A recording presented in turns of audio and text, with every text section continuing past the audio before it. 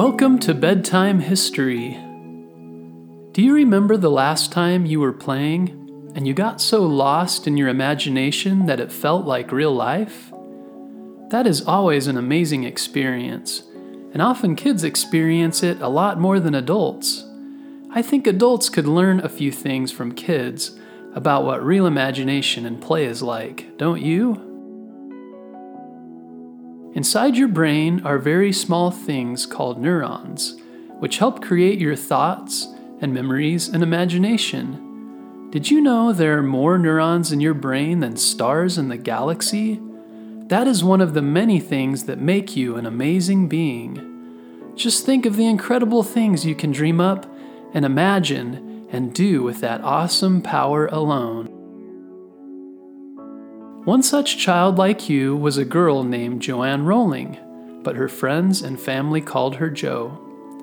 Jo lived in England with her mom and dad and younger sister named Diane. Like you, Jo had a big imagination and loved playing in the woods and dreaming up magical stories.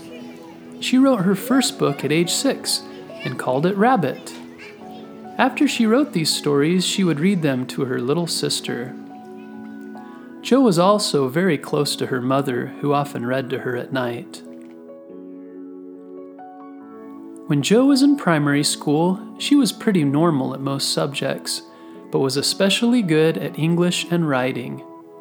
Around this time, her mother became sick with a disease called multiple sclerosis. This made it hard for her to do things like walk and move her body. This wasn't easy for Jo because she loved her mom very much. Her mother had always encouraged her to keep writing and doing what she loved most. After primary school, Jo wanted to go to one of the best colleges in England called Oxford. She was sad when she found out they wouldn't let her in, so she went to a different college called Exeter, where she studied French and the classics. She did well enough in college, but her favorite pastime was reading great books by authors such as Charles Dickens and J.R.R. Tolkien, who wrote The Lord of the Rings and The Hobbit.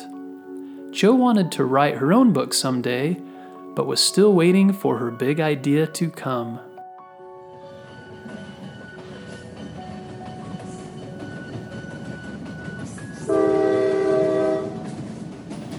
After college, Jo got a job, and one day she was riding a very long train from Manchester to London.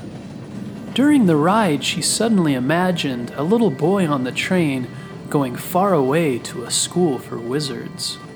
A picture of this boy began to form in her mind. He had brown hair, glasses, and a scar on his forehead. After the train ride, she hurried home as fast as she could and began writing her story. She named the boy Harry Potter and began to dream up his adventures at the School of Wizards. Finally, Jo's big idea had come, and more than anything, she wanted to share her big idea with others. She planned to write 7 books about Harry Potter and his magical world. Around this time, Jo's mother passed away from multiple sclerosis. It was a very hard time for Jo, and she took all of her sad feelings and used many of them in her story about Harry Potter, who also lost his parents and spent much time wanting to be with them again. Sometimes when people are sad, they write to help them work through their feelings. While Jo was writing, she saw an ad in the newspaper for a job in Portugal, teaching English. She thought it sounded interesting to go somewhere new, so she packed up her things and took a plane to this new country. While in Portugal, she would work on her story during the day and teach English at night.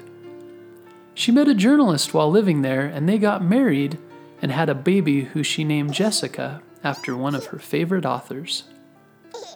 In Portugal, Jo and her husband struggled with their marriage, and eventually it got so bad that she moved to Scotland with her baby. In Scotland, she didn't have a job because she spent all of her time taking care of her baby Jessica. During the day, Jo would take Jessica on walks around the city, until she fell asleep. Once Jessica was asleep, Jo would go to cafes and sit and write her story. Because real life was so hard for Jo, she found that writing about the magical life of Harry made her happy for a time. Eventually, Jo's first book was finished, and she called it Harry Potter and the Philosopher's Stone. In the book, after Harry leaves his horrible relatives, the Dursleys, and takes a train to the Hogwarts School of Witchcraft and Wizardry, he becomes friends with two other students, Ron Weasley and Hermione Granger. Together they learn about the mysteries of the school, deal with bullies, play a magical game called Quidditch, and come face to face with Lord Voldemort, the world's most evil wizard, who wants nothing more than to stop Harry and his friends. Next, Jo started looking for an agent, someone who would help her publish the book. A publisher is a company who prints and makes copies of the books and sends them to stores to be sold. No one knew who Jo was, so it was a while before anyone would even read her book. At least 12 publishers sent letters saying they weren't interested. Jo was frustrated but kept on trying. Finally, the head of one publisher took Jo's first chapter home, and instead of reading it himself, gave it to his 8-year-old daughter, Alice. Alice read the first chapter and loved it. She said it was better than anything else she had read. She wanted the second chapter immediately. Her father and the publishing company Bloomsbury decided to publish Harry Potter, and Jo would use the pen name J.K. Rowling. Jo was so excited. Before long, Harry Potter and the Sorcerer's Stone became very popular in England. It began to win awards and eventually won Book of the Year. Jo's dreams were coming true. She began to work on the next book, and soon an American publisher, Scholastic, bought the rights to her book for $100,000. This was the most that had ever been offered for a children's book. Harry Potter was a major hit. Parents and teachers across the world were excited to see young children reading such large books at a time when many were worried that kids were watching too much TV instead. Soon the Harry Potter books became movies, and Jo wrote more books. At times it was hard for her to keep writing and coming up with new ideas. Sometimes she would take breaks to get her creativity back. Creativity and imagination can't always be forced. They take time and patience. But finally, Jo finished the 7th and final book, Harry Potter and the Deathly Hallows. The series was finished. From all of the books and movies and other Harry Potter merchandise sold, Joanne Rowling became the richest woman in England and a billionaire. But Jo remembered how hard it was when she was poor and a single mom trying to take care of her baby. She remembered how hard it was for her mom when she suffered from multiple sclerosis. So Jo spent much of her time thinking about how she could give back to others less fortunate than herself. She began giving much of her money away to charities, many which helped single moms and children and those who had multiple sclerosis. Because Joanne gave so much away, she isn't a billionaire anymore, but she doesn't care. She knows that using her money to help others makes her more happy than having a lot of money. She knows you don't need to be rich to be happy. True happiness comes from giving to others and seeing the smile on the face of someone who has enjoyed her books. Take some time to think about what you enjoy doing, the things that make you the happiest, and cause you to use your imagination and get lost in what you're doing. Think of what you might do to get a little better at those skills. Maybe it means drawing or writing, or practicing a sport or learning how to solve a math problem better. It might be playing the piano or another instrument.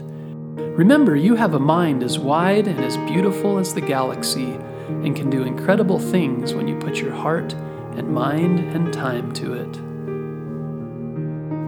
If you enjoyed this story, a great way to show your appreciation is to check out the Bedtime History ebook and printed book at bedtimehistorystories.com. The book features 25 of our best stories, and all sales go to supporting future episodes. We also have lots of videos on YouTube. Be sure to search for Bedtime History on YouTube and subscribe. You can also get the latest updates by following us on Instagram and Facebook.